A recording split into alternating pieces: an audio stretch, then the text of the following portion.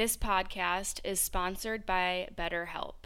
You guys already know how obsessed I am with therapy. I talk about it all the time on this podcast about how I have 2 therapists and how I go to therapy every single week. Well, I've been going to therapy for years, but once 2020 hit, the year of chaos for all of us, I really needed extra support. And BetterHelp has really been there to guide me through these chaotic times. I've been dealing with anxiety, depression, and I also have been in this recovery space for disordered eating and just a host of other issues. So BetterHelp will assess your needs and match you with your own licensed professional therapist. You can start communicating in under 48 hours, so all you have to do is you take a quick online quiz, you answer some questions about what you're going through, what kind of therapist you're looking for, and you can literally write in the answers, I am looking for this kind of therapist, I am looking for an expert in this field. That's what I did, and they matched me with a therapist who has tons of experience with eating disorders, trauma, and depression. And to be honest, I love my therapist so much. She's probably my favorite therapist I've ever had. And I've been through like a variety of therapists over the years. Me and her really hit it off. And even if you don't hit it off with your therapist right away, because let's be real, finding a therapist can honestly feel like you're dating. Don't worry, you can always change therapists as many times as you need. No questions asked, no charge or anything like that. So you can always change your therapist and then get matched with a new one that day. So BetterHelp is not a crisis line. It's not self-help. It is literally professional counseling done securely online. And what I love about BetterHelp is that they have a journal feature. So if you're going through something challenging through the week and you don't have an appointment until, let's say, next week, you can write a journal entry. It's all online, it's secure, and if you'd like, you can share that journal entry with your therapist so that they are on the same page, they're caught up, they know exactly what you're going through, they know whatever triggers you've been dealing with over the week. And what's awesome about BetterHelp too is that your therapist will respond. So you can actually communicate with your therapist in between your sessions.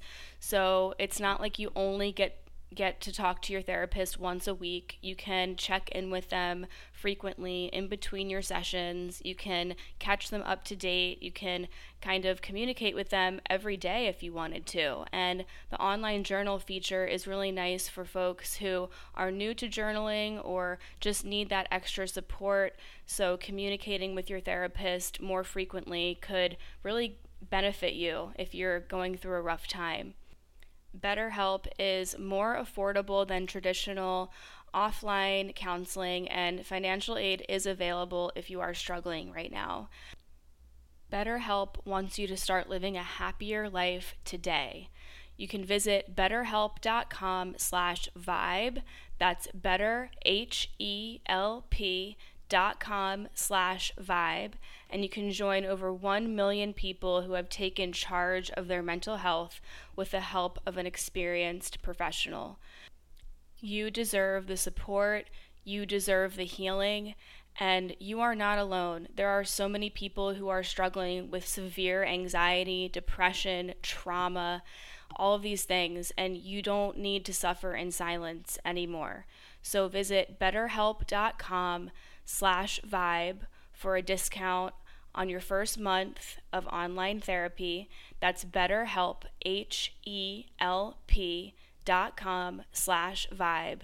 And that discount code will get you 10% off of your first month of online counseling at betterhelp.com/vibe. Walking outside labyrinthian over cracks along under the trees. I know this town grounded in a compass, cardinal landing in the dogwood. I keep going over it over and over. My steps iterate my shame. How outcome, every outcome such a come down. Lately afternoon with the shades drawn down.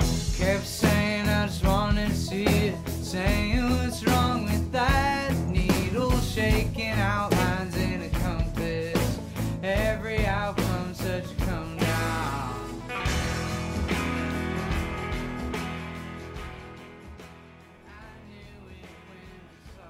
Hey guys, welcome back to the Vibe Within podcast.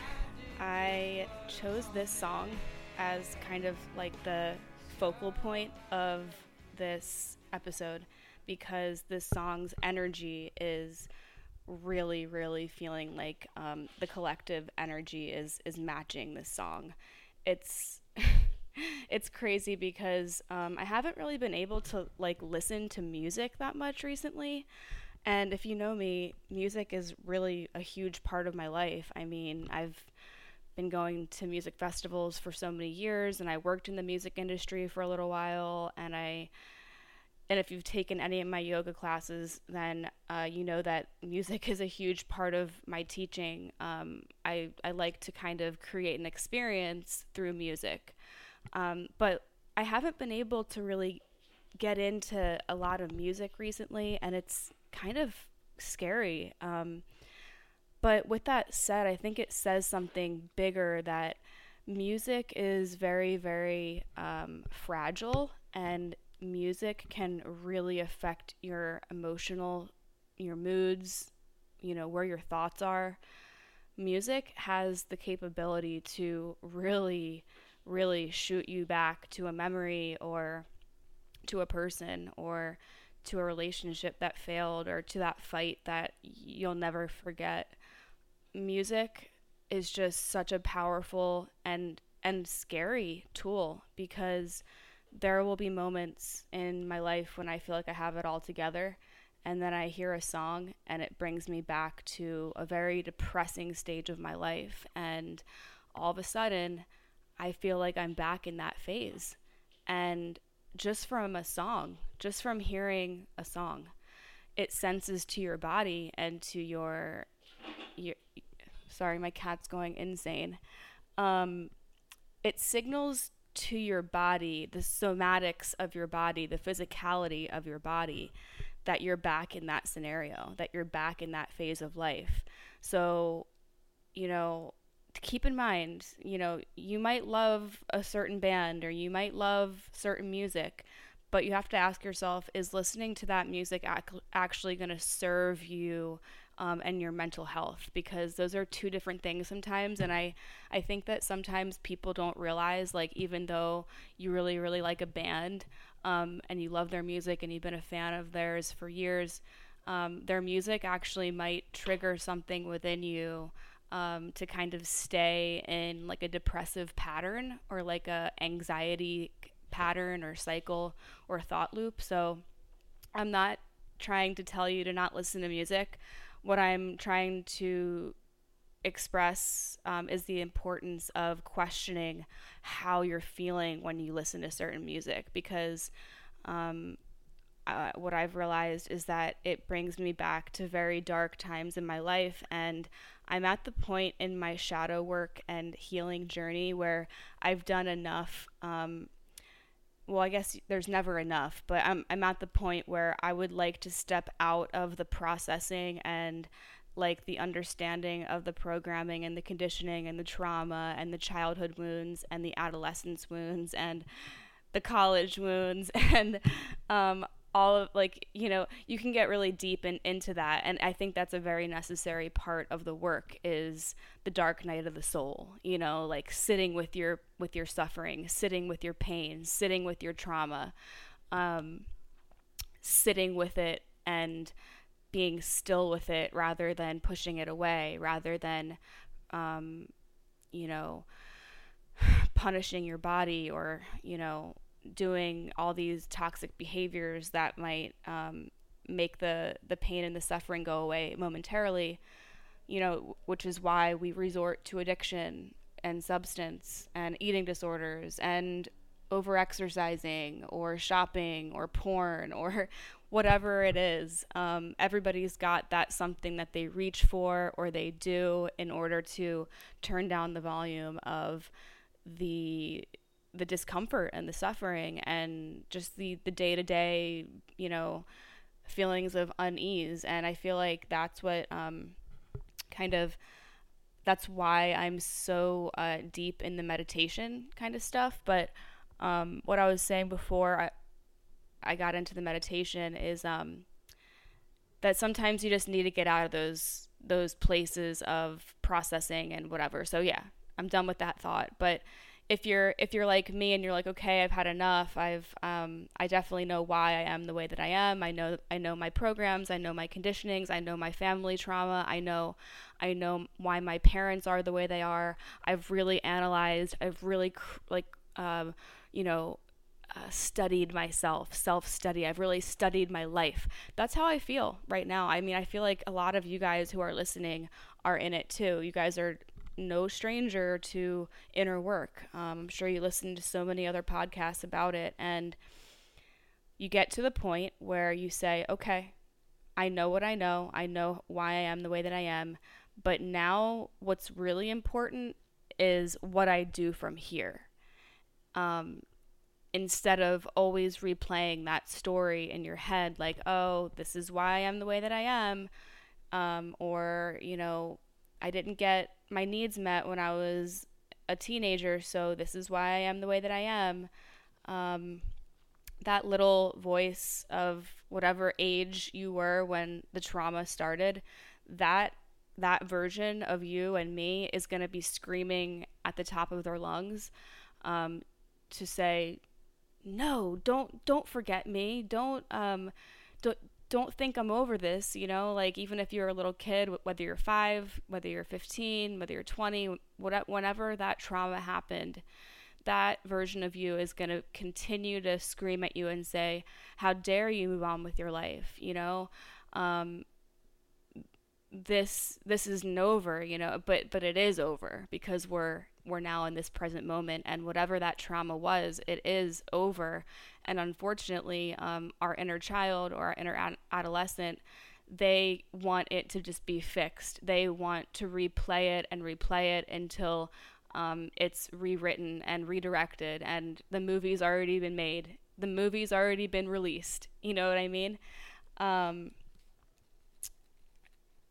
yeah, so I feel like where we're at right now in the collective is this place of overwhelm, of okay, we're really waking up now. We're really aware of our toxic behaviors and ourselves and our family, and a huge part of that journey is acceptance, which can come with a lot of grief and depression, because accepting what is, I mean, that's kind of a depressing phrase if you think about it. I've been listening to a lot of meditation, Dharma kind of talks about Buddhism. Two of my favorite meditation teachers who I listen to their Dharma talks religiously on their podcast is Sharon Salzberg and Joseph Goldstein. So I'll link those in the show notes. If you're going to listen to a Buddhist meditation teacher and their Dharma talks, those two are the ones I highly recommend. I have so many downloads and epiphanies when I'm listening to them talk about emotion and anger and our lives, because Buddhism really is rooted in psychology. And I think I talked about this in my last episode, in my last solo episode, but that's why I really got into Buddhism, because it didn't feel like a religion. When I got into it, I was like, oh, this is Buddhism? I thought it was like something crazy. And then I started going to the Dharma meditation recovery meetings that are Buddhist and meditation based. And I was like, oh, Buddhism is just a path and like a foundation of, you know, steps and ways to live life in the most easeful way so that every area of your life feels like you're not resisting it, you're not forcing anything, you're not stressing yourself out, you're not letting your emotions run wild. It's very psychology driven and based. It's it, it's just crazy because I never thought that I'd be sitting here and talking about this on my podcast, but I feel like the decade of my life where I was just a victim to eating disorders and drugs and alcohol and the most toxic relationships, it was just trauma on top of trauma on top of trauma. It was just like, when I look back, it's like, what if I had Buddhism then? You know, I don't think I would have gotten into half of the shit that I got myself into. But again, Buddhism and psychology is all about forgiving yourself, accepting your life for what it is. Um, there's no benefit in ruminating in the past. There's no way that you can rewrite that script and rewrite that movie and direct it the way that you want it to be directed. It's already out, it's already the way it is. But what we can change, and what Buddhism and psychology based Buddhism and meditation practices is all about, is that we can accept our past and we can mindfully transform our reactions and our perspectives into a way that benefits ourselves more, and we feel less stressed, we feel more healthy, we don't feel like the situations in our lives are hooking us and catching us, and then we're running through the mud and we're tripping over rocks all the time. You know, it's like that constant struggle energy. I feel like Buddhism is just trying to lower down the volume of that struggle energy and just flow as best as possible through the trials and tribulations of, you know, grief, of losing people, of failed relationships, of addiction. I mean, a lot of Buddhists and a lot of meditation places like Shambhala that I went to in Philly when I was living there, the Buddhist meditation recovery meetings, it's just that you know, Buddhism is a huge medicinal tool and practice. You don't even have to label it as a religion, because for me it's a way of life. It's just a tool like yoga, and it teaches people with addiction, with, you know, decades of addiction, using the fundamentals of Buddhism can help you get out of that toxic, vicious, torturous cycle that you can find yourself in. Like, I know what it feels like, and this podcast episode isn't going to be all about Buddhism, so don't worry. I know, like, not everybody wants to hear about religion and Buddhism. I'm not trying to sell you Buddhism. I'm trying to sell you that there is a way out of the torture, because I'm slowly reprogramming and rewiring my brain and my beliefs and my blocks and my trauma, like, mind, you know, like, I'm using all the tools that I can, and Buddhism and meditation is one of them. I combine them, but it's really two. So that's where I'm at, and I wouldn't be sharing this for no reason. I mean, today before I started recording, I was like, why do I do a podcast? You know, like, why do I even do it? I don't really make money from it like a lot of people do with their podcasts. I just don't, I just lost interest in, like, trying to find sponsors, and, you know, if a sponsor hits me up, then I vibe with them, then yeah.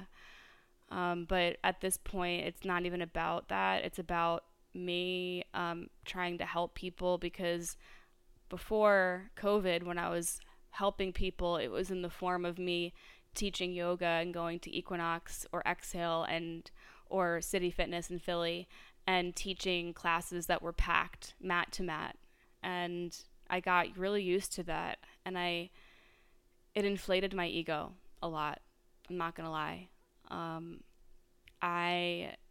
Dude, I would leave class specifically from Equinox. If anybody is listening from Equinox, hey, I miss you guys. I miss all of my students, but Equinox in particular, because I only got one class a week there, and Equinox had a very strict schedule and blah blah blah. I'm not trying to get too deep into it. I have a lot of shit I want to talk about, but long story short, I would leave the class. My classes were sold out in like a matter of like minutes apparently, and like the students would have to like sign up on their phone and blah blah blah. So that in itself would inflate my ego. But at the same time, I said to myself, well, that means that I'm, I need to take this seriously. Like my classes are really helping people apparently, and I think it's a double way road, because me teaching those classes, even though I wasn't doing the yoga, I was just walking around the room. I don't really do yoga when I teach. I'm one of those teachers who will like stand at the back of the room and squat so I can get out of your way. I don't like to be in the front of the room. It's not about me. So when I go to a class and the teacher's in the front of the room the whole fucking time, I'm just like, what are you doing? Like, get out of the way. Like, nobody wants to see you. Like, I know that sounds really, really dark, but it's like, nobody is coming to class like specifically to like see you. Like, they want your class because what you have to offer is going to help them heal and feel good in their body, but they're not there to like see what you're wearing or talk to you, or like some students maybe, but I don't know. I would leave those classes feeling high, and it got to the point where I was like, oh my god, I love this so much. And then when I went through a very, very crazy rock bottom in Miami, when I had to move, I got scammed by a real estate agent. I've talked about this so many times in the past year, so I'm sure you're tired of hearing about it, but I got scammed by a real estate agent. She stole my money, and I had to put my shit in storage, and I had to leave Miami because I was homeless. I actually wrote an article about it. If I remember, I'll put that in the show notes. Let me write that down so I remember. But article in show notes. All right, sorry. So yeah, that really fucked my head up. So now I have a lot of PTSD around like moving in general, like just the thought, just the energy of moving and needing to find a place to live gives me severe panic attacks. I've gotten a lot better with managing my panic attacks, but yeah, they are intense. As I'm sparking up a CBD joint. Let's get this going. So what the fuck was I even fucking talking about? What was I talking about? Oh, how my ego was inflated, and Equinox made my ego inflated, and then I forcefully left because I got scammed by this real estate agent. So as I take a hit, okay, recenter. That fucked me up really, really badly because I was so comfortable with my life, almost too comfortable, and I knew that something was going to push me out of Miami eventually. I knew that like my mental health was like getting really, really bad, because even though I looked healthy, even though I looked like I got my shit together, I was still suffering with my eating disorder. Even though I was like more sober, I was not drinking, not doing drugs. I was like really honing in on the podcast and just teaching yoga and my cat, and my life wasn't really that much different then. I didn't date, I didn't really go out. So when I think about the difference between COVID and now, I guess that's what I'm talking about. So this is the nice little segue, is that the one thing that I'm lacking right now that is really starting to get to my mental health is teaching yoga to people, human connection. And I didn't realize how much I would miss it, because yes, as much as I loved it, it was also a very draining, it drained me. Like those packed classes, whether it was City Fitness, Equinox, or Exhale, I felt so drained afterwards, and I always wished that I could not feel so drained after. And so if you've known me for a while, or if you're a student of mine at any of those classes, any of those gyms, you probably know that after I teach, I would go and use the sauna. That was like my ritual, because the sauna would detox any energy that I absorbed from the class. Because people come into yoga with some heavy shit going on. I mean, it's not all love and light in my classes. It's you don't I don't walk in and I'm like, "Hi guys, how are you? Oh my god, like how's everybody doing? It's so nice to see you." That's not how I talk. Like, when you come into my class, you're there to do some work. And it's also a really nice vibe. I don't make it dark. I put on music that's uplifting and also very, very powerful to connect you to your soul. So sometimes it is kind of dark, lo-fi, electronic, or whatever music. Like, there's no rules. Um, so I got so used to that. Like I would use my yoga classes as like a therapy session, and it was a therapy session for not only my students, but it was a therapy session for myself, because I feel like the movement and through the movement and what I'm teaching and whatever flows out, I could never plan a class and what I'm going to talk about, because you can go into a class wanting to talk about hope or faith, and when you walk in, you're like, this energy is not hope and faith, you know? So there's no point in expecting your class to be on that energy of what you want to talk about, of what you want the theme to be. Like, that doesn't make sense. So I would always just wing it. When I would walk into the class, I'd kind of feel where people are at, and whatever kind of topic that came to mind that made sense, that would be like the theme and the dharma of the class. That's just how I teach. I don't know how other teachers go into a class and say, this is what I'm going to talk about, this is the sequence I'm going to do. Like, I feel like that's a little crazy, because you can't be so stuck in your ways. That's a form of attachment. That's a form of control. That's a form of grasping and needing the class to be a certain way, when the whole reason of teaching yoga is to help people in what they need. And sometimes what they need is different than what you came into the class wanting to teach. And that's a huge lesson for me that I had to learn early. I would come into class and I would say, this is the sequence I'm going to teach, and people just, there'd be beginners, there'd be advanced, there'd be people who were looking at me like I didn't know what I was doing.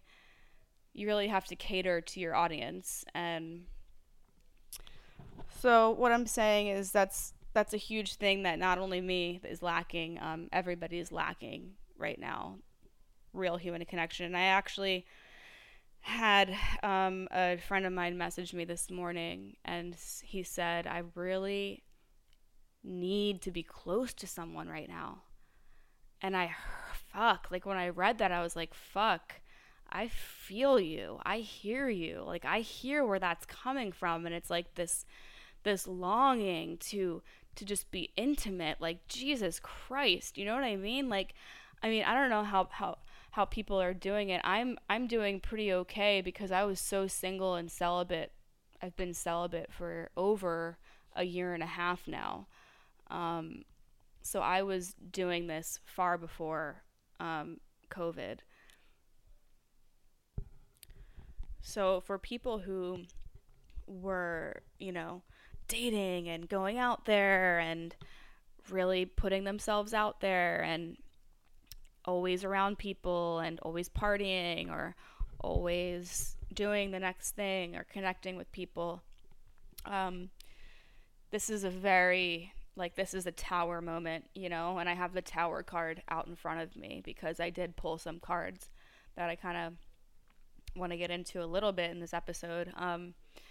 The tower and the Three of Cups is what I pulled the other day, and this goes really perfectly with what I'm talking about right now. So I guess Spirit is just guiding me through this this episode, because I came in with it and with this energy of like, oh my god, I have so much shit I want to talk about. I have so many notes, and it's like, okay, like who cares? Like you have notes, you got shit you want to talk about. It's all going to flow in the right time, and everything kind of links together in a way that you probably, you know, aren't suspecting. But there's a lot of things that I will talk about in this episode, and it will require a topic change.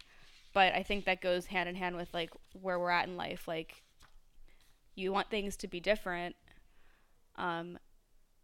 but you have to just like flow with how it's happening right now, and things will be different and things are changing, but the idea of how we want it to change, like that quote that I've heard, and I've talked about it on my Instagram. You don't have to give up your dream. You have to give up the way that you think your dream is going to happen. So the way that you think your dream is going to happen, and your success and your whatever, you see it one way because you see like other people's success happening that way. But your spirit guides in the universe, that they can see things in ways that we never thought could happen, or we can't even conceptualize it because our consciousness doesn't have the capability of seeing things in that way because we haven't lived it, because everything that we experience, that we feel, that we do is kind of based on the past. We compare and contrast everyone and every situation and everything in our lives to something that happened in the past, because that's the only thing we have to base our facts on, is that, well, this happened this way, so this isn't going to work out, or this person fucked me over and this person reminds me of them, so they're probably just going to fuck me over.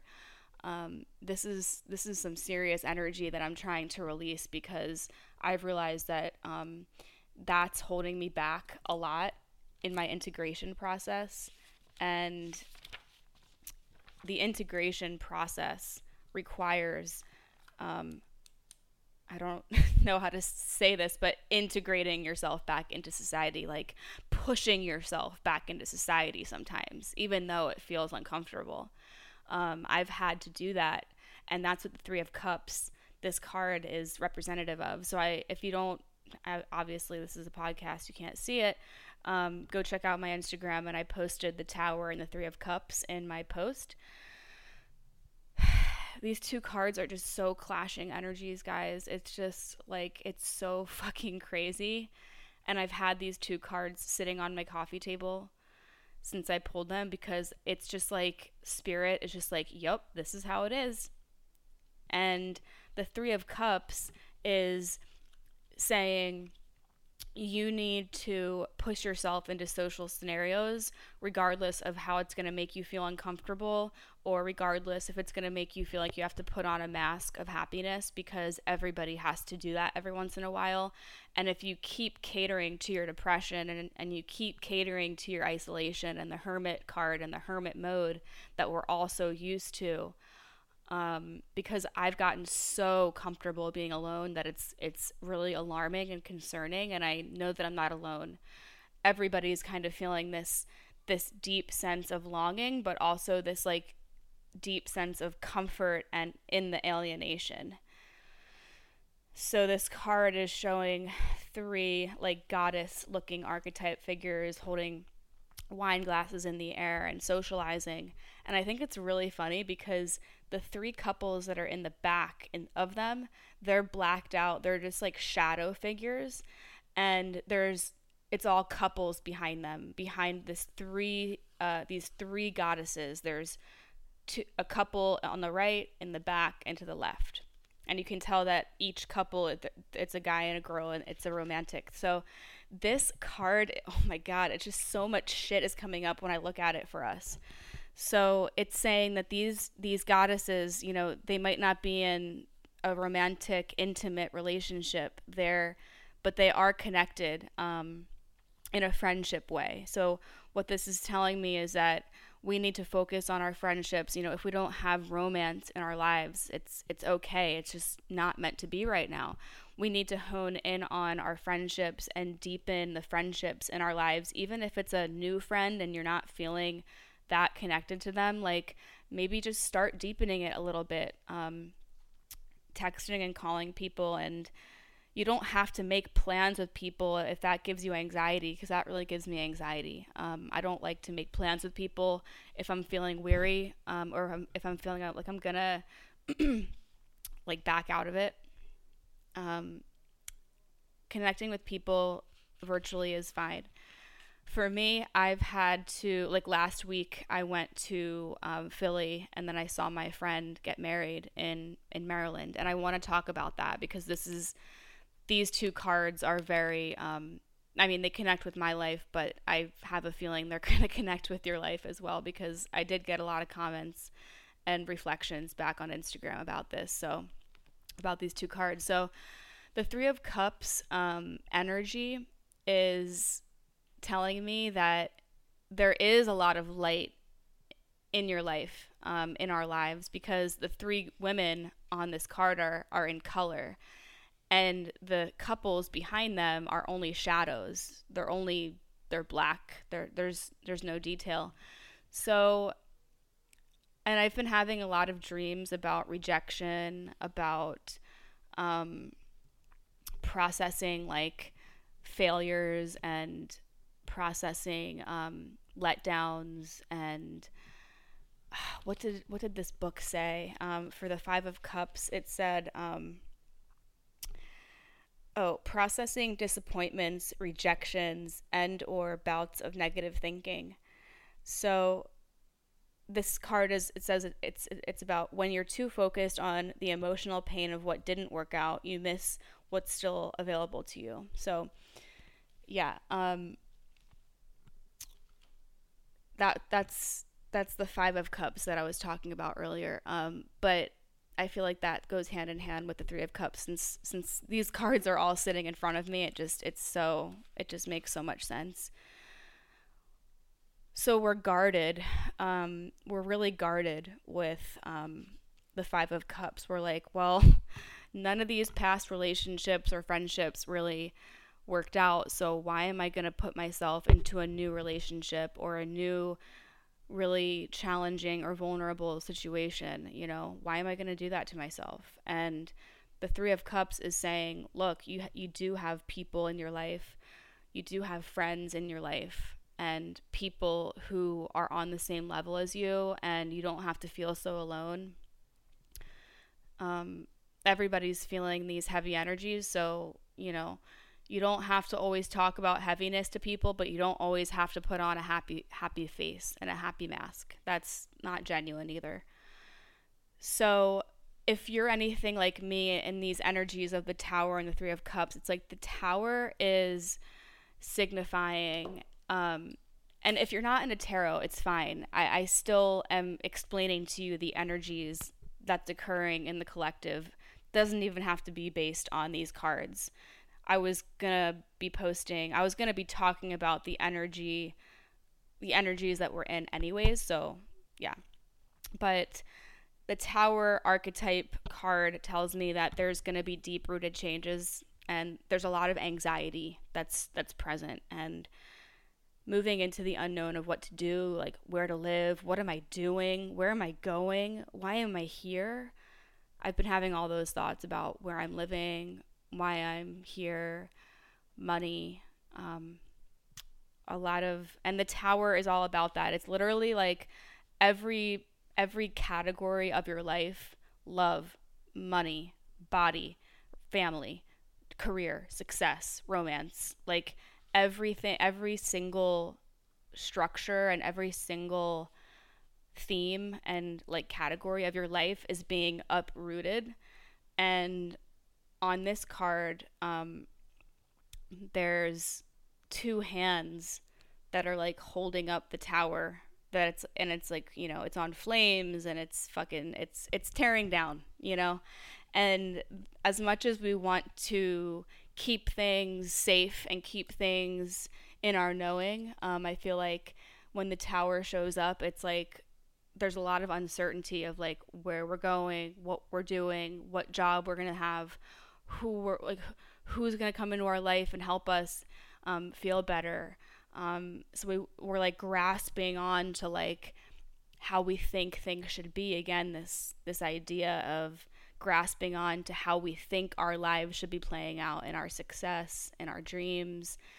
And the tower is telling us that we need to just be okay with the whole thing wiping out and rebuilding from the ground up, because it's just going to be more strong that way. If we keep building on top of like wobbly wood and like keep adding nails to it, or just keep, that's not how carpentry works. You have to like sometimes just start again.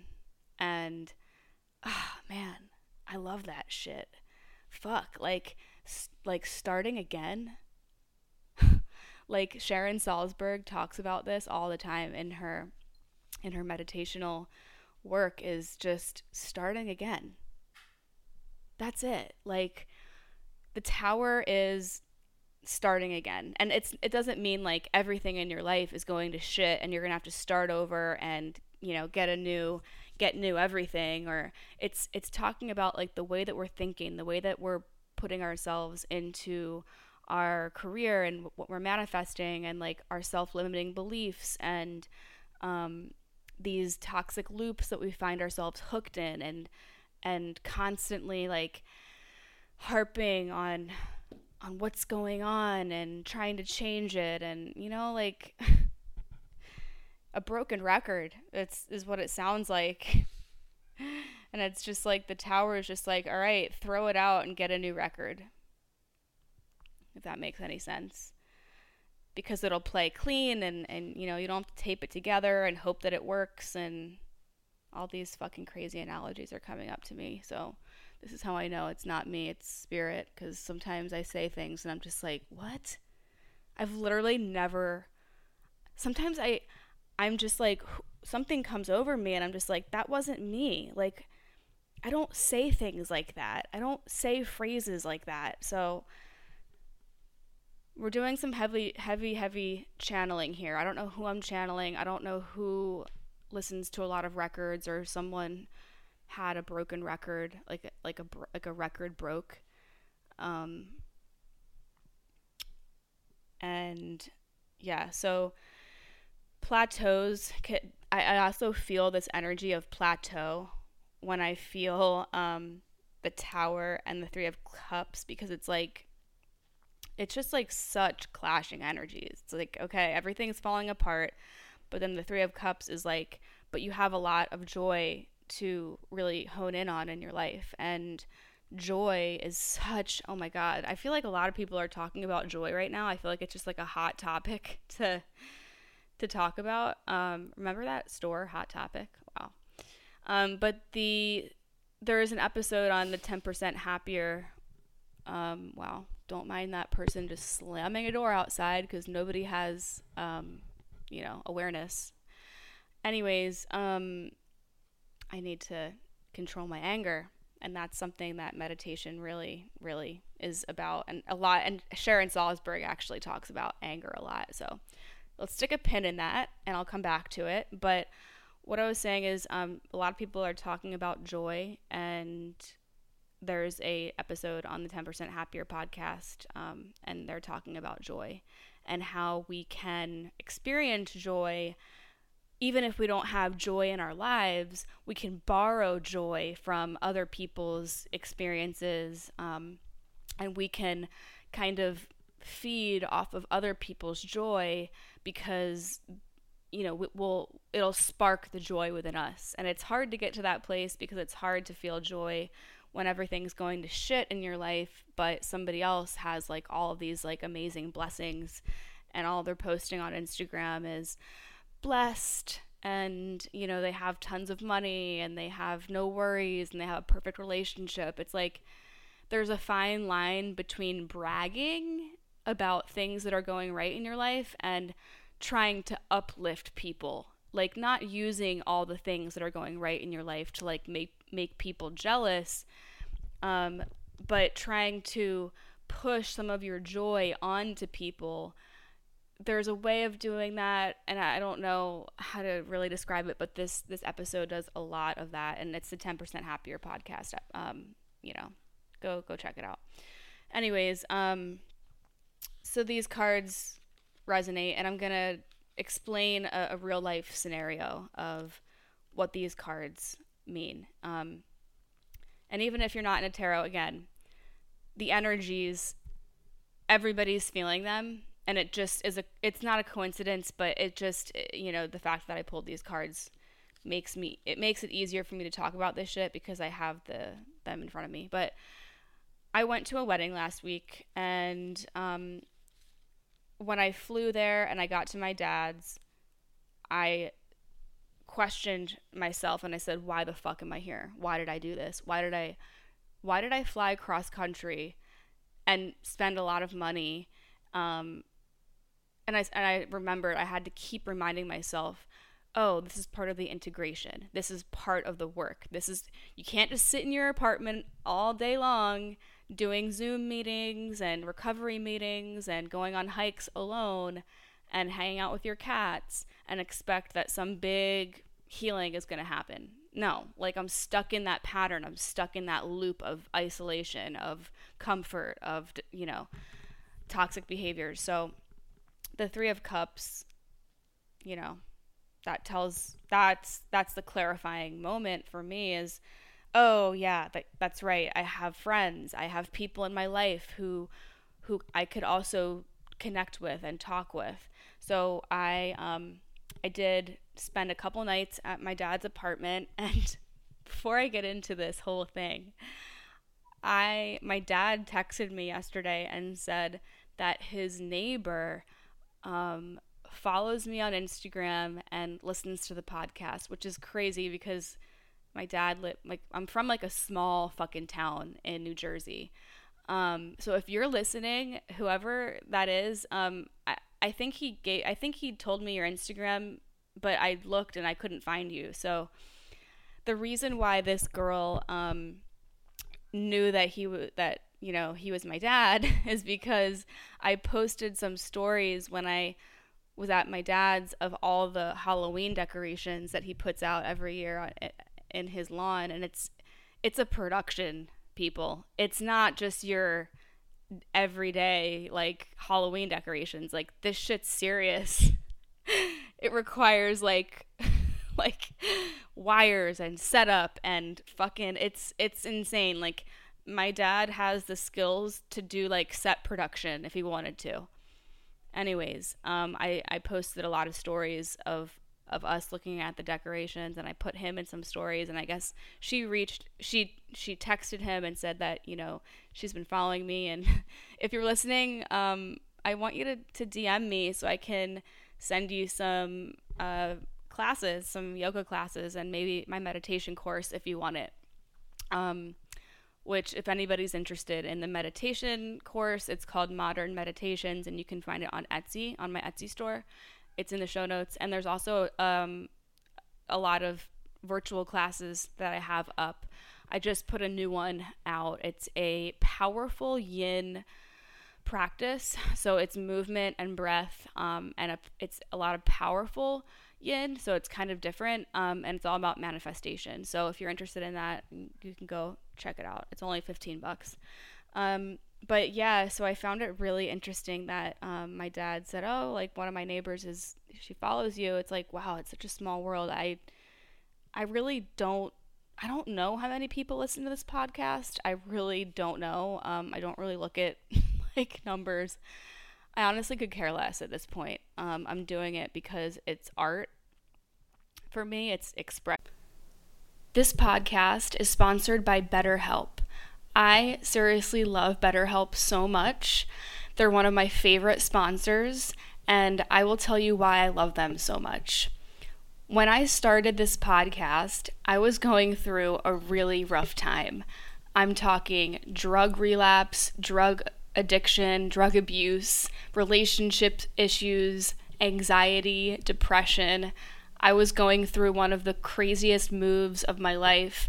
So therapy really helped me get through a lot of that. And Online therapy is, in my opinion, even better than going to a therapist's office because, let's face it, our lives have changed the last year or so, and I just feel like online therapy is the best way to go.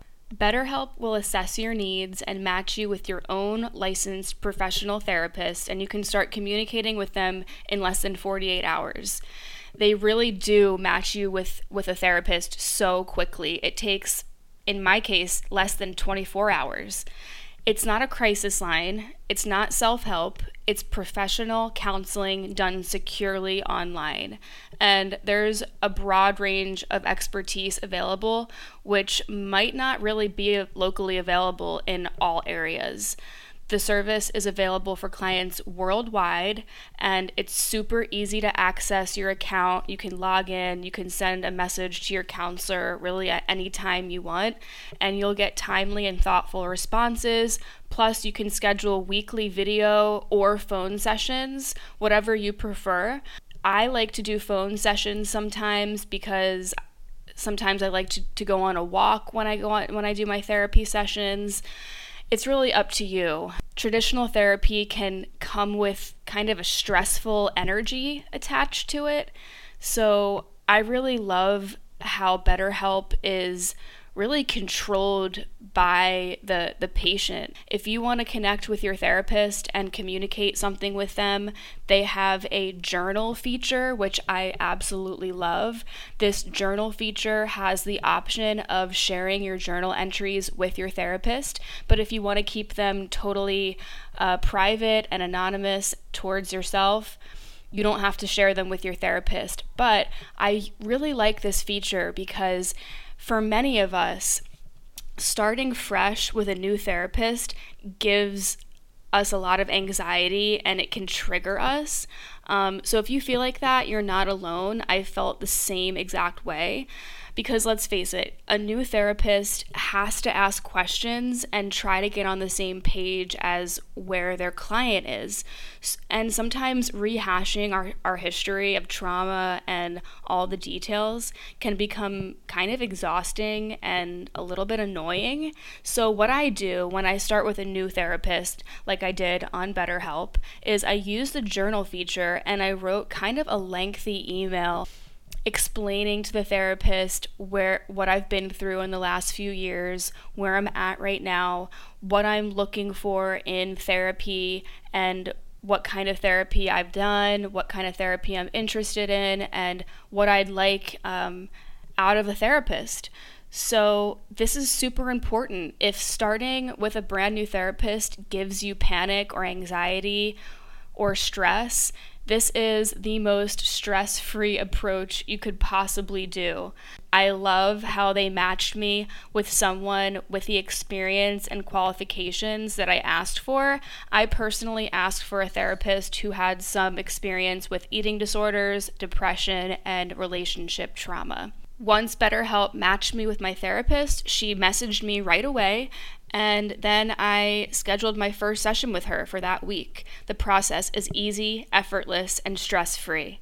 BetterHelp is more affordable than traditional offline counseling, and financial aid is available. So if you're going through a hard time right now, and let's face it, so many of us are, whether it's emotional turbulence, depression, anxiety, relationship issues, LGBTQ issues, whatever it is, body image, self-esteem, BetterHelp wants you to start living a happier life today. Visit betterhelp.com/vibe. That's BetterHelp, HELP, and join over 1 million people who have taken charge of their mental health with the help of an experienced professional. Vibe Within listeners, you get 10% off of your first month of online counseling at betterhelp.com/vibe. That's betterhelp.com/vibe. betterhelp.com/vibe. Go start online therapy, DM me on Instagram, let me know how it's going, and I hope that you get the help, the support, and the healing that you deserve.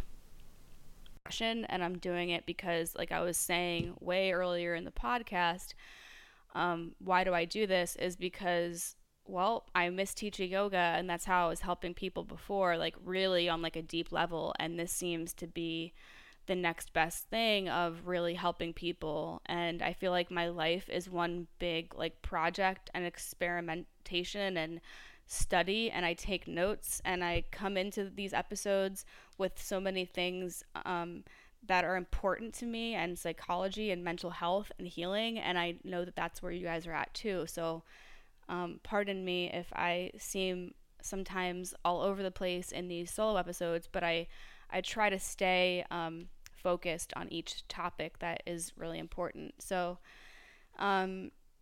now I kind of feel weird talking about my dad on my podcast, which I've done before. The depression and nostalgia episode back like over a year ago, I talked about a really, really crazy experience that I had in high school with a abusive boyfriend, and how my dad like was just so sweet about it, and how he was there for me. And I cried in this episode, and um, it's just, I do talk about my dad a little bit on this podcast because that's a lot of what this tower energy is for me.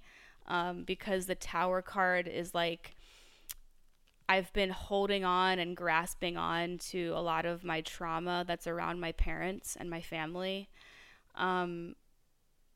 I've been really holding on to it and grasping onto it and being like, but things can be different.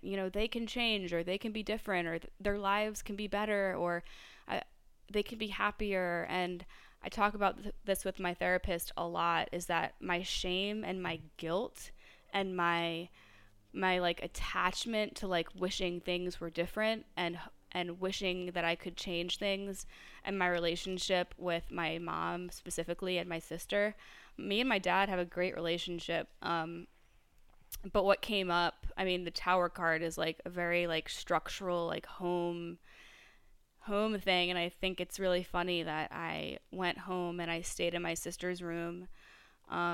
It's a really tiny room, but she basically lives at her boyfriend's house. So I had our room to kind of hang out in, and it was weird, but it was also really comforting to be there. And I won't get too into it, but going to my dad's apartment is always triggering for me because he's lived there for 20 years, and the place looks exactly the same as it did when he moved in 20 years ago. Like, things haven't moved, nothing's changed. He's kind of a low grade hoarder, but I mean, I think a lot of baby boomers are. And it just brings up so many memories and triggers and thoughts, and it snaps me back to that phase of my life when things were not okay, when I was in high school, and a lot of panic, a lot of depression in a different way, in a way worse way. But I take on a lot of my father's, what I think he's feeling, because when I read articles about hoarding and ADHD and depression, it makes a lot of sense that that's the way that his apartment looks. And I'm not trying to bash him, it's just the way that it is. And it could be a lot worse. He's not like a straight up hoarder. But grasping on to a lot of things shows me that he's grasping onto the past, or memories, or not being able to get rid of things, not being able to release things. And this article that I found, oh my god, it's so fucking interesting. It's about ADHD and depression. And ADHD and depression, and how people with ADHD, they'll be the kind of person where like they'll put something down and like they won't clean it for like 5 years. Dust will pile up on it. And that's how my grandmother's house is. So my dad's mom is exactly like this. So obviously, like, this is why he is the way that he is, and I can't expect him to change. And my grasping and my attachment to him wanting to change his ways to make myself feel comfortable, that's suffering. And Um, there's a fine line between like being like having preferences and boundaries, and so I did express to him before I came over there. I said, Dad, I'm having a lot of anxiety. I have a lot of anxiety around clutter and around mess, and I don't want to have a panic attack when I come there, but I just really, if you could make it so that it's not too cluttered or anything like that, that'd be great. And he did try. He really did try, and it was, I could see that. So um, preferences and boundaries are really important in rebuilding the relationships in your life, because that was a win. That was a win-win for both of us, because I expressed to him how I felt. He didn't take it personally, which is awesome. And he did make it a little bit more livable for me. I mean, I still had moments of panic because it wasn't anywhere near, it's never going to be anywhere near where I want it to be when I go there. It's always going to feel uncomfortable.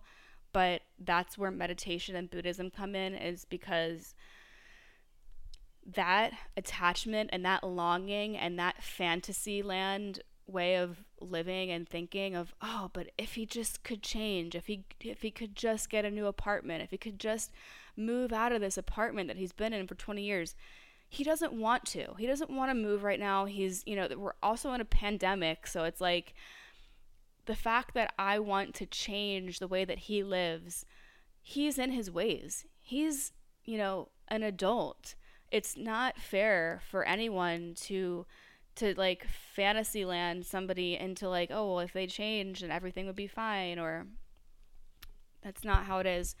But the preferences and the boundaries are important, because I feel like me expressing that to him actually made the experience, it was the best experience that I've had visiting my dad since high school. I'm 30 years old, and I haven't lived there since I was 18. And I can thank meditation and the practices of Buddhism and learning about boundaries and preferences and communicating on a healthy level, rather than letting my emotions take control and letting my anger and my anxiety and my panic take control and making me like react and say things in a way that's, not going to make him want to even see me. So it's all about how we use our words and how we use and transform our emotions and our fear and our anxiety and our panic, and how we can like use them as information and knowledge, and then move forward with that. I have to charge my computer, it's gonna die. So yes, I expressed what I needed, and it was a good trip. So the Tower card and the Tower energy told me that it's time to release the grip of how my family is structured, like the actual physical structure. I need to let go of their behaviors and their patterns and not take them on as my own, because I'm different than them. I'm different than my entire family. I don't I'm not in a toxic relationship like my mom has been for a long time. I'm not messy, or I'm not a hoarder, and I am pretty like OCD. And that's another thing, is like the ADD, ADHD, and depression. It's really interesting, because if you deal with depression, depression has so many stereotypes that like are not true. Like for me, I'm not the kind of person that lays in bed all day depressed. Like I have ADHD, I think, or ADD. But the hyperactivity part really does ring true with me too, because in order for me to lower the volume of my depression, I go 100 miles a minute, and I work out, and I do my rituals, and I journal, and I'm always doing something. Always cleaning, always going for a hike, working out, doing workout videos. Fucking, it's it's insanity, and this actually makes a lot of sense as to why I am that way. Is because my dad, my dad is a workaholic, so ADHD and depression run in my family. My mom is always on the go, always doing something, always doing a project, always cleaning or organizing or painting or redecorating or selling things or working on a project.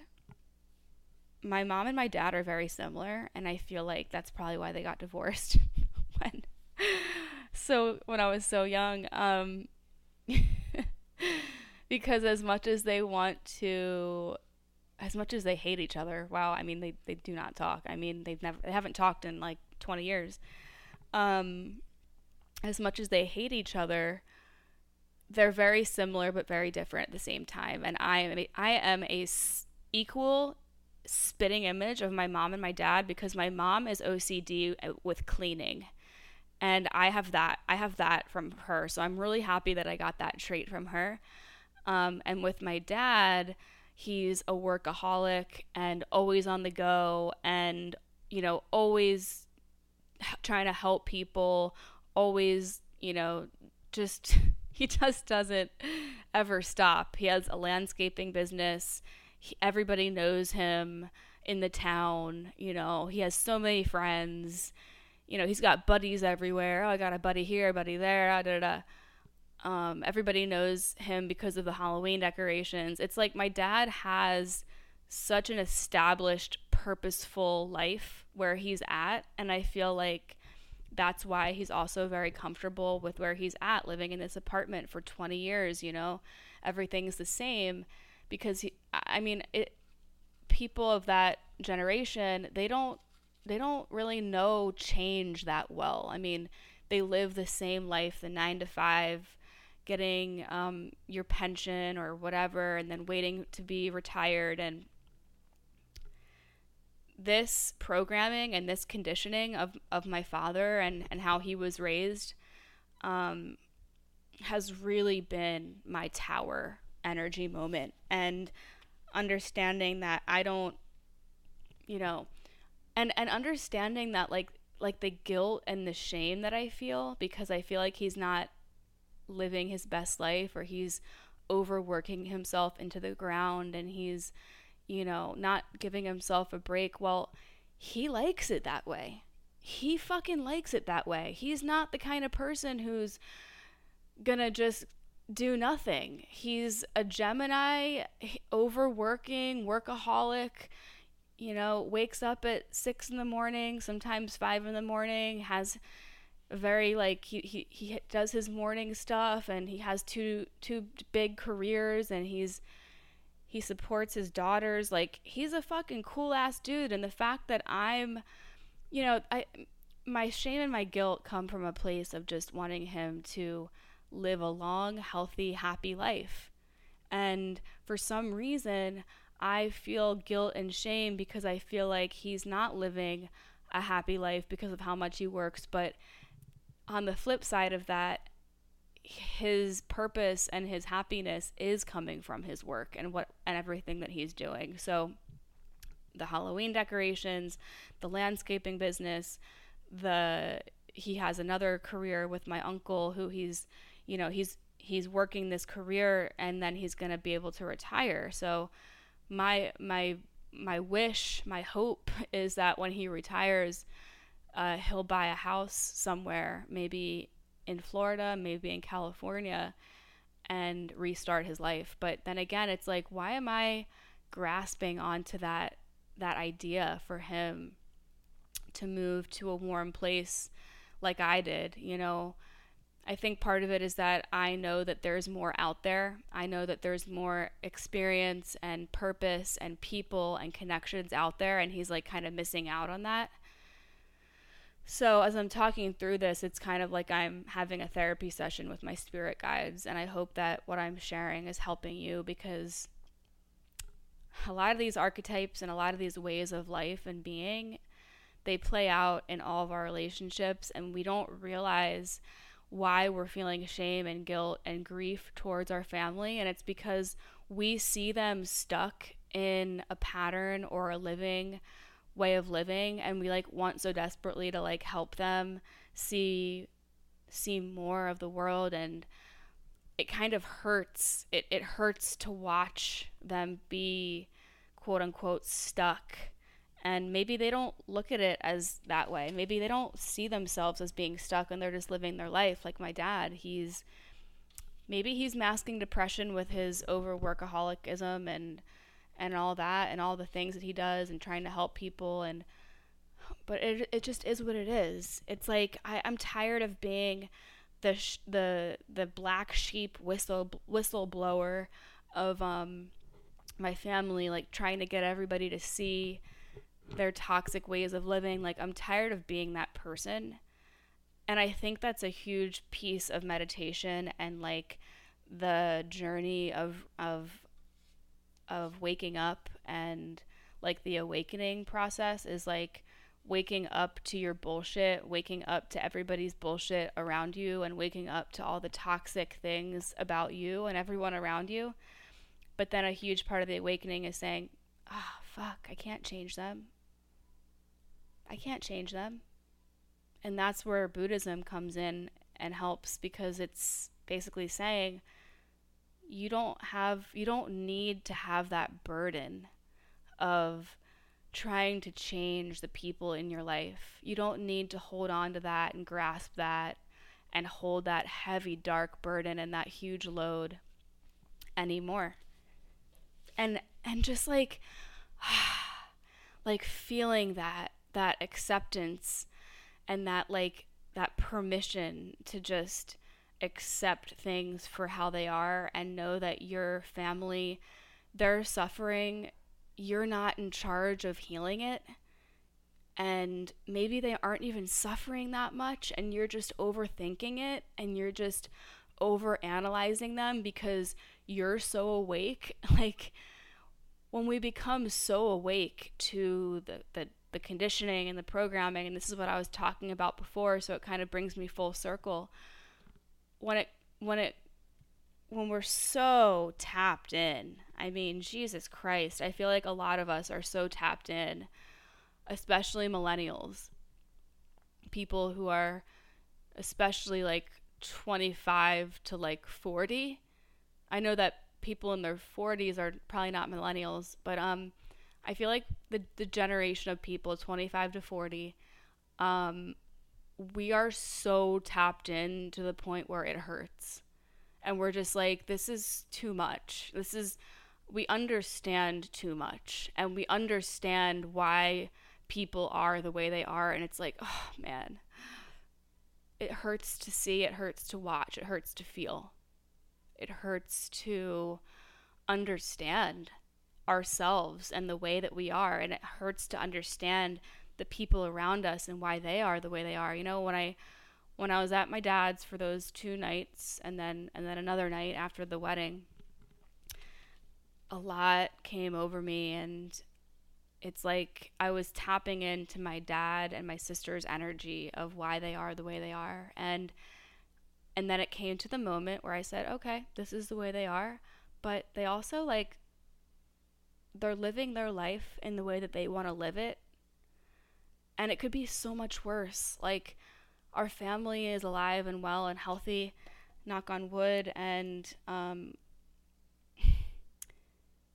what that Buddhism practice keeps coming through to me, and everything that I'm saying and doing and living is just let it be, let them be the way they are, release the burden, release the attachment, release the control. And that's like, man, that's helping me not suffer.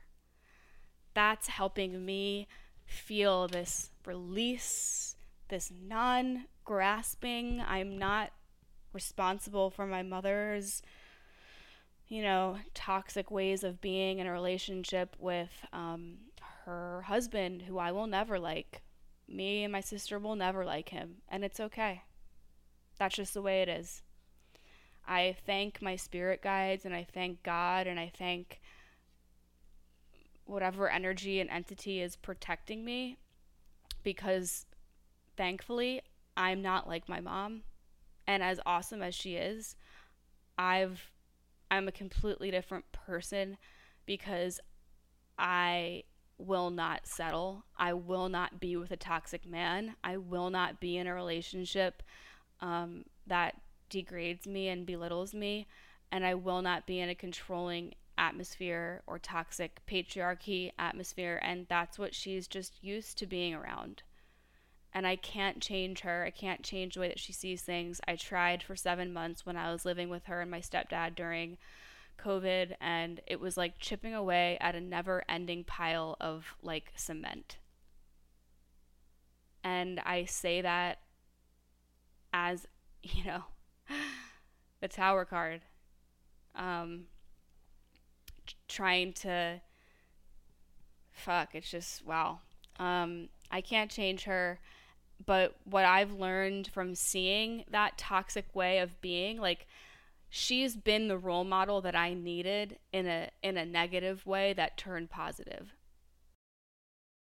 Because by seeing her in a marriage that disgusted me, just emotional abuse, manipulation, degrading sense of humor, and just mean, and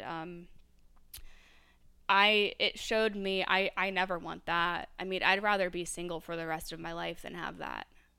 And I've actually come to terms with being single for the rest of my life. As depressing as that sounds, I've had so many toxic and abusive relationships, both on the physical realm, emotional, mental, manipulative, narcissistic. And my mother's married to that person. My mother is married to that archetype. Narcissist, manipulative, fake, manipulative. Did I say that already? Yeah. And he's a Trump supporter. So without, putting too much energy into that, you see where I'm coming from. And by her showing me that, maybe those ways of being kind of, they did stick with me through high school and college and a little bit after college. I have never had a healthy relationship. That's why I'm so comfortable being alone. That's why I'm so comfortable being single. I don't have the energy to deal with people anymore. I just really don't. Call me salty, call me mean. I get comments from you guys in my DMs sometimes, and I say you guys, like, I doubt those people are even listening to this podcast. Anyways, I do get people who DM me and tell me that I'm mean because, like, I will say things for how they are, and it's just like, I don't fucking care. I'm not here to sugarcoat anything anymore. I used to be like that, and I used to date men who would, label me as too much, too intense, too slutty, too provocative, too emotional, too this, too that. And so my too muchness, my strength and my perseverance and my wanting for people to be better people, and my thriving for people to, like, do the things that they say they're gonna do, like, that's a big thing for me. It's like when I'm in a relationship and like they say they're gonna do something and they don't, that is like the biggest turn off. I will just shut down. I can't take people seriously who say they're gonna do something and then they don't do it. It's like, why say that you're gonna do it then? Just don't even bother saying that you're gonna do it. Like in fact, say that you're gonna do less and actually do more, that way the person who you're doing more for sees you in that way of like, oh, they're doing more than I expect. Because when you're not living up to somebody's expectation, like that's a perfect recipe for resentment. And resentment comes in the form of like, just everything, like roommates, relationships, family, um, everything. So what the fuck, dude? It's so crazy. Like, don't, when if you're with someone, or if you're in a relationship, or you have a friendship or a roommate or whatever, and they say they're not going to do something and they don't do it, instead of instead of like instead of like feeling that, like, allow yourself to feel that resentment, but also like understand like maybe they are having a really rough time, like doing things, and like maybe they're depressed, maybe their mental health is really struggling, and maybe they want to be a certain way, but they don't know how, and they can't change. um so that's a whole other thing, but communication is definitely key. There is so many things that I wanted to talk about in this episode that I did check off a lot of things in my notes, but I did want to talk a lot more about meditation on anger and meditating on things. So I'm going to do that in another episode, but I did hit a lot of points here. What I'm trying to say is that connection is really, really important right now. And if we let our emotions get the best of us and ruin what relationships we do have, like with our family,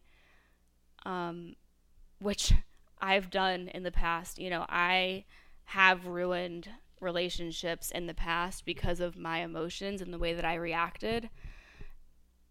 Not a cute look, not a good look. So this experience and going to my dad's and going to the wedding really, really is helping me strengthen my ability to get outside of my comfort zone and not let it stress me out and enjoy life. And it was so fun. Like, I'm so glad that I did it, because me and my friend Kevin went to my friend's wedding. He was my date. He was so fun. We made an experience out of it. We made a journey out of it, and we were on the same level the entire time. We liked the same music. We talked like really deeply about a lot of things on our road trip to Maryland. And I didn't realize that he has a lot of the similar kind of traits of how me and my sister's relationship is. It's been really rocky in the past, and him and his brother have a really rocky relationship. So it was so I can't express to you guys how important it is to just like dip your toes in these waters of talking about these things to people. Because first of all, I had no idea he had a brother. Second of all, I had no idea that he had these issues with family members. And just by us starting to dip our toes in talking about those things with each other on the road trip, completely, it unlocked a new dimension of our friendship. And if we didn't start talking about those things, then maybe it would be down a level. It would be like we're surface level still.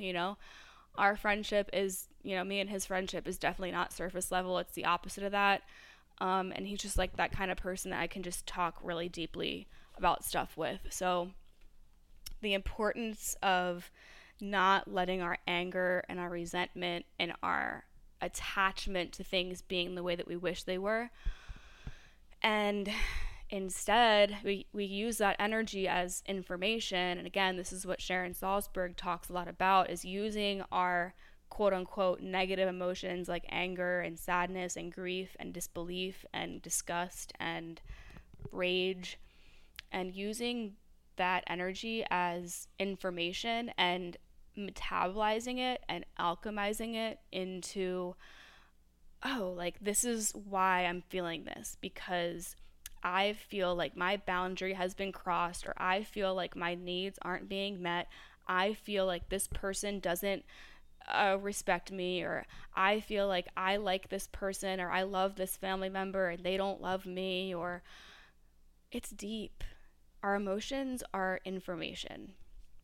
And instead of us becoming raging lunatics and sending a text that can really be mean, or sending an email that comes across as being controlling and a bitch, meditating on the hard emotions, that will actually create space between you and the emotion, and within that space will give us like the capability of like transforming it. um Again, Sharon Salzberg talks a lot about this, so go check her podcast out. The one recently on Duncan Trussell's podcast with Sharon Salzberg, she talks a lot about it, and I had such a big epiphany about anger. And it's like, why it I've asked myself this, why would I meditate on something that I don't like, or something that's hard, like emotions, or meditate on an experience that really pissed me off? And it's because we're actually like rewiring the brain and repaving those neural pathways in our brain to process that anger and that experience, or how that person did you wrong, and making use of it, like transforming and alchemizing that pain and that suffering into something that is going to be more useful, rather than just like letting the anger take control of your body, and your blood is boiling and your cortisol levels are rising, and then your heart's beating, and none of that is helping your body. None of that is helping your mental health, and none of that is actually going to help any of the relationships in your life. So yeah, like, again, I keep circling back to Buddhism and meditation, but I think you understand how important it is, especially in the realm of addiction recovery, eating disorder recovery, or just healing from trauma, or just, when you're all shooken up, when you're awakening and you're in that awakening process of like understanding again, like why you are the way you are, and feeling grief about your family and the relationships in your family that you just need to feel grief for. I'm never going to have a relationship with my mom and my sister in the way that my dream fantasy land, rose colored glasses wants it to be. And that acceptance is liberation, but with that liberation comes grief and sadness and depression. And depression is a huge, I don't want to say roadblock, but it's just part of the path of awakening and surrender and radical acceptance. Because again, just accepting what is, like that sentence kind of has like a frequency of, I don't want to say depression, but yeah. So when I say the sentence, just accept what is, it is kind of a low frequency sentence. It's a low frequency phrase, but accepting what is, it's liberating and it's freeing, but it also is paired with depression. And at this point in my journey, the most liberating thing for me is just understanding that I can't change anyone in my family. I can't change anyone in my family and force our relationship to be the way that I wish it would be in those rose-colored glasses. So I keep coming back to Buddhism and meditation because it's the glue that's holding my soul together right now. And along with that is the smallest bits of joy that you can experience in your rituals and your routines. That's also the glue of my soul right now, because that gives me this sense of security, safety, knowing, because right now we are in the complete unknown. You know, the tower card keeps coming up, and I talked a lot about it in this episode, so I know that you understand it a little bit more. And it's actually a good thing. It's like giving yourself permission to release the grip of the structure of your family, the structure of your home, and the structure of your emotions that are like gripping you so hard. And it's just like, release, let them be the way they are. At the end of the day, this mantra has been helping me a lot. I know it's not a spiritual mantra. It's just like a phrase that came to mind with all of like my anger and my preferences and my control that can come up in my everyday life. Is it doesn't really matter. The phrase, it doesn't really matter. Like, the dish in the sink doesn't really matter. The mess in the kitchen doesn't really matter. At the end of the day, yes, it's uncomfortable. It doesn't really matter, you know, at the end of the day. Like, yeah, everybody wants to have a clean house, but like, there's a lot. Pick and choose your battles. Pick and choose your battles. 72-hour rule, meaning if you have something that you really want to express to someone that you're on the fence about, and you're saying, oh, I don't know if this is like too needy, I don't know if this is too controlling, I don't know if this is just my anger and my resentment coming through, or if this is a past trauma that's telling me that they need to do this in this certain way, or I need to express to them in this certain way because, you know, my traumas are coming up. The 72-hour rule. Journal about it, meditate on it. Again, meditating on it means just meditate on it. Meditate on the idea, the thought, the feeling, what they did, what you want. Just meditate on it for 2 days. That's actually not 72 hours. So 3 days. And then if you're still feeling the same way, then do it. Or talk with your therapist about it first. I love my therapist, and I will like email her like advice. Like I'll ask her advice, and she'll just give me advice. Like she's so fucking cool. Like, I asked her the other day, like, oh, how would you go about talking to a friend about this without coming off as being too controlling? And she literally told me like what she would say. And it's like, thank you. Like, sometimes you need direction. I really need to be told, like, maybe you should say it like this, because if you say it that way, you're going to seem like a complete bitch. I'm a Sagittarius, Scorpio rising, Gemini moon. I am an intense person, and that circles me back to embracing this. Yeah, I'm an intense person. Sometimes I say things that might come off as being kind of rude. Like last night, I told my roommate that I get claustrophobic in the kitchen, and I didn't mean to come off as like being rude because she was in the kitchen. Like, she's allowed to be in the kitchen, but I think maybe the way that I expressed it was saying, like, you know, I don't want to use the kitchen when she's in there, and I don't think she took it that way, but I sometimes will be like, okay, Gab, like, you need to like work on the way that you deliver. Delivery is really important. Delivery in our words is really important, and that's what meditation actually helps with, is like meditating on like how to express something to someone, and how our emotions and our feelings can be the information that we need to change our reactions and all that. So also, kill with kindness. That helps. I have that written down under the 72-hour rule.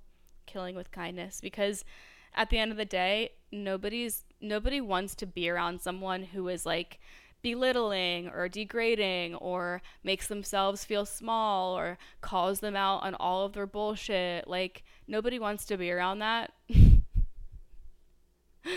So again, pick and choose your battles. 72-hour rule, kill with kindness. And at the end of the day, this mantra of it doesn't really matter. It doesn't really matter. So hope that helped. I love you guys. This episode was kind of like a big Buddha meditation salad, energetic stuff, and it was actually really, really enjoyable for me to get this all out to you. So I hope you enjoy it.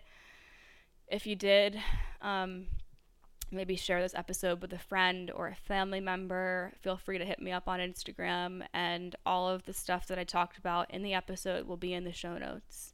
And if you need yoga or meditation, all of my classes and meditations are in my Etsy shop. All right? Love you guys. Walking outside labyrinthian over cracks along under the trees. I know this town grounded in a compass, cardinal landing in the dogwood. I keep going over it over and over. My steps iterate my shame. How come every outcome's such a come down? Lately afternoon with the shades drawn down. Kept saying I just wanted to see it. Saying what's wrong with that? Needle shaking outlines in a compass. Every outcome such a come down.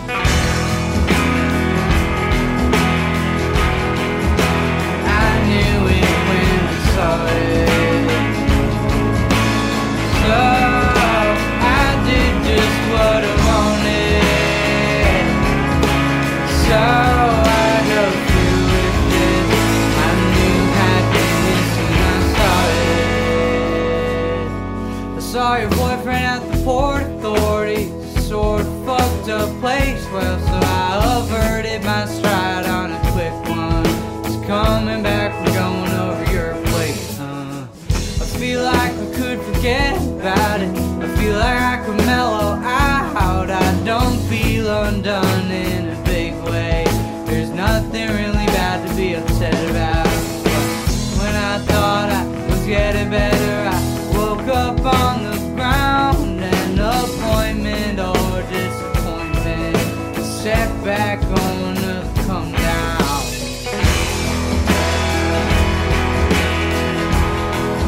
As if I needed a reminder.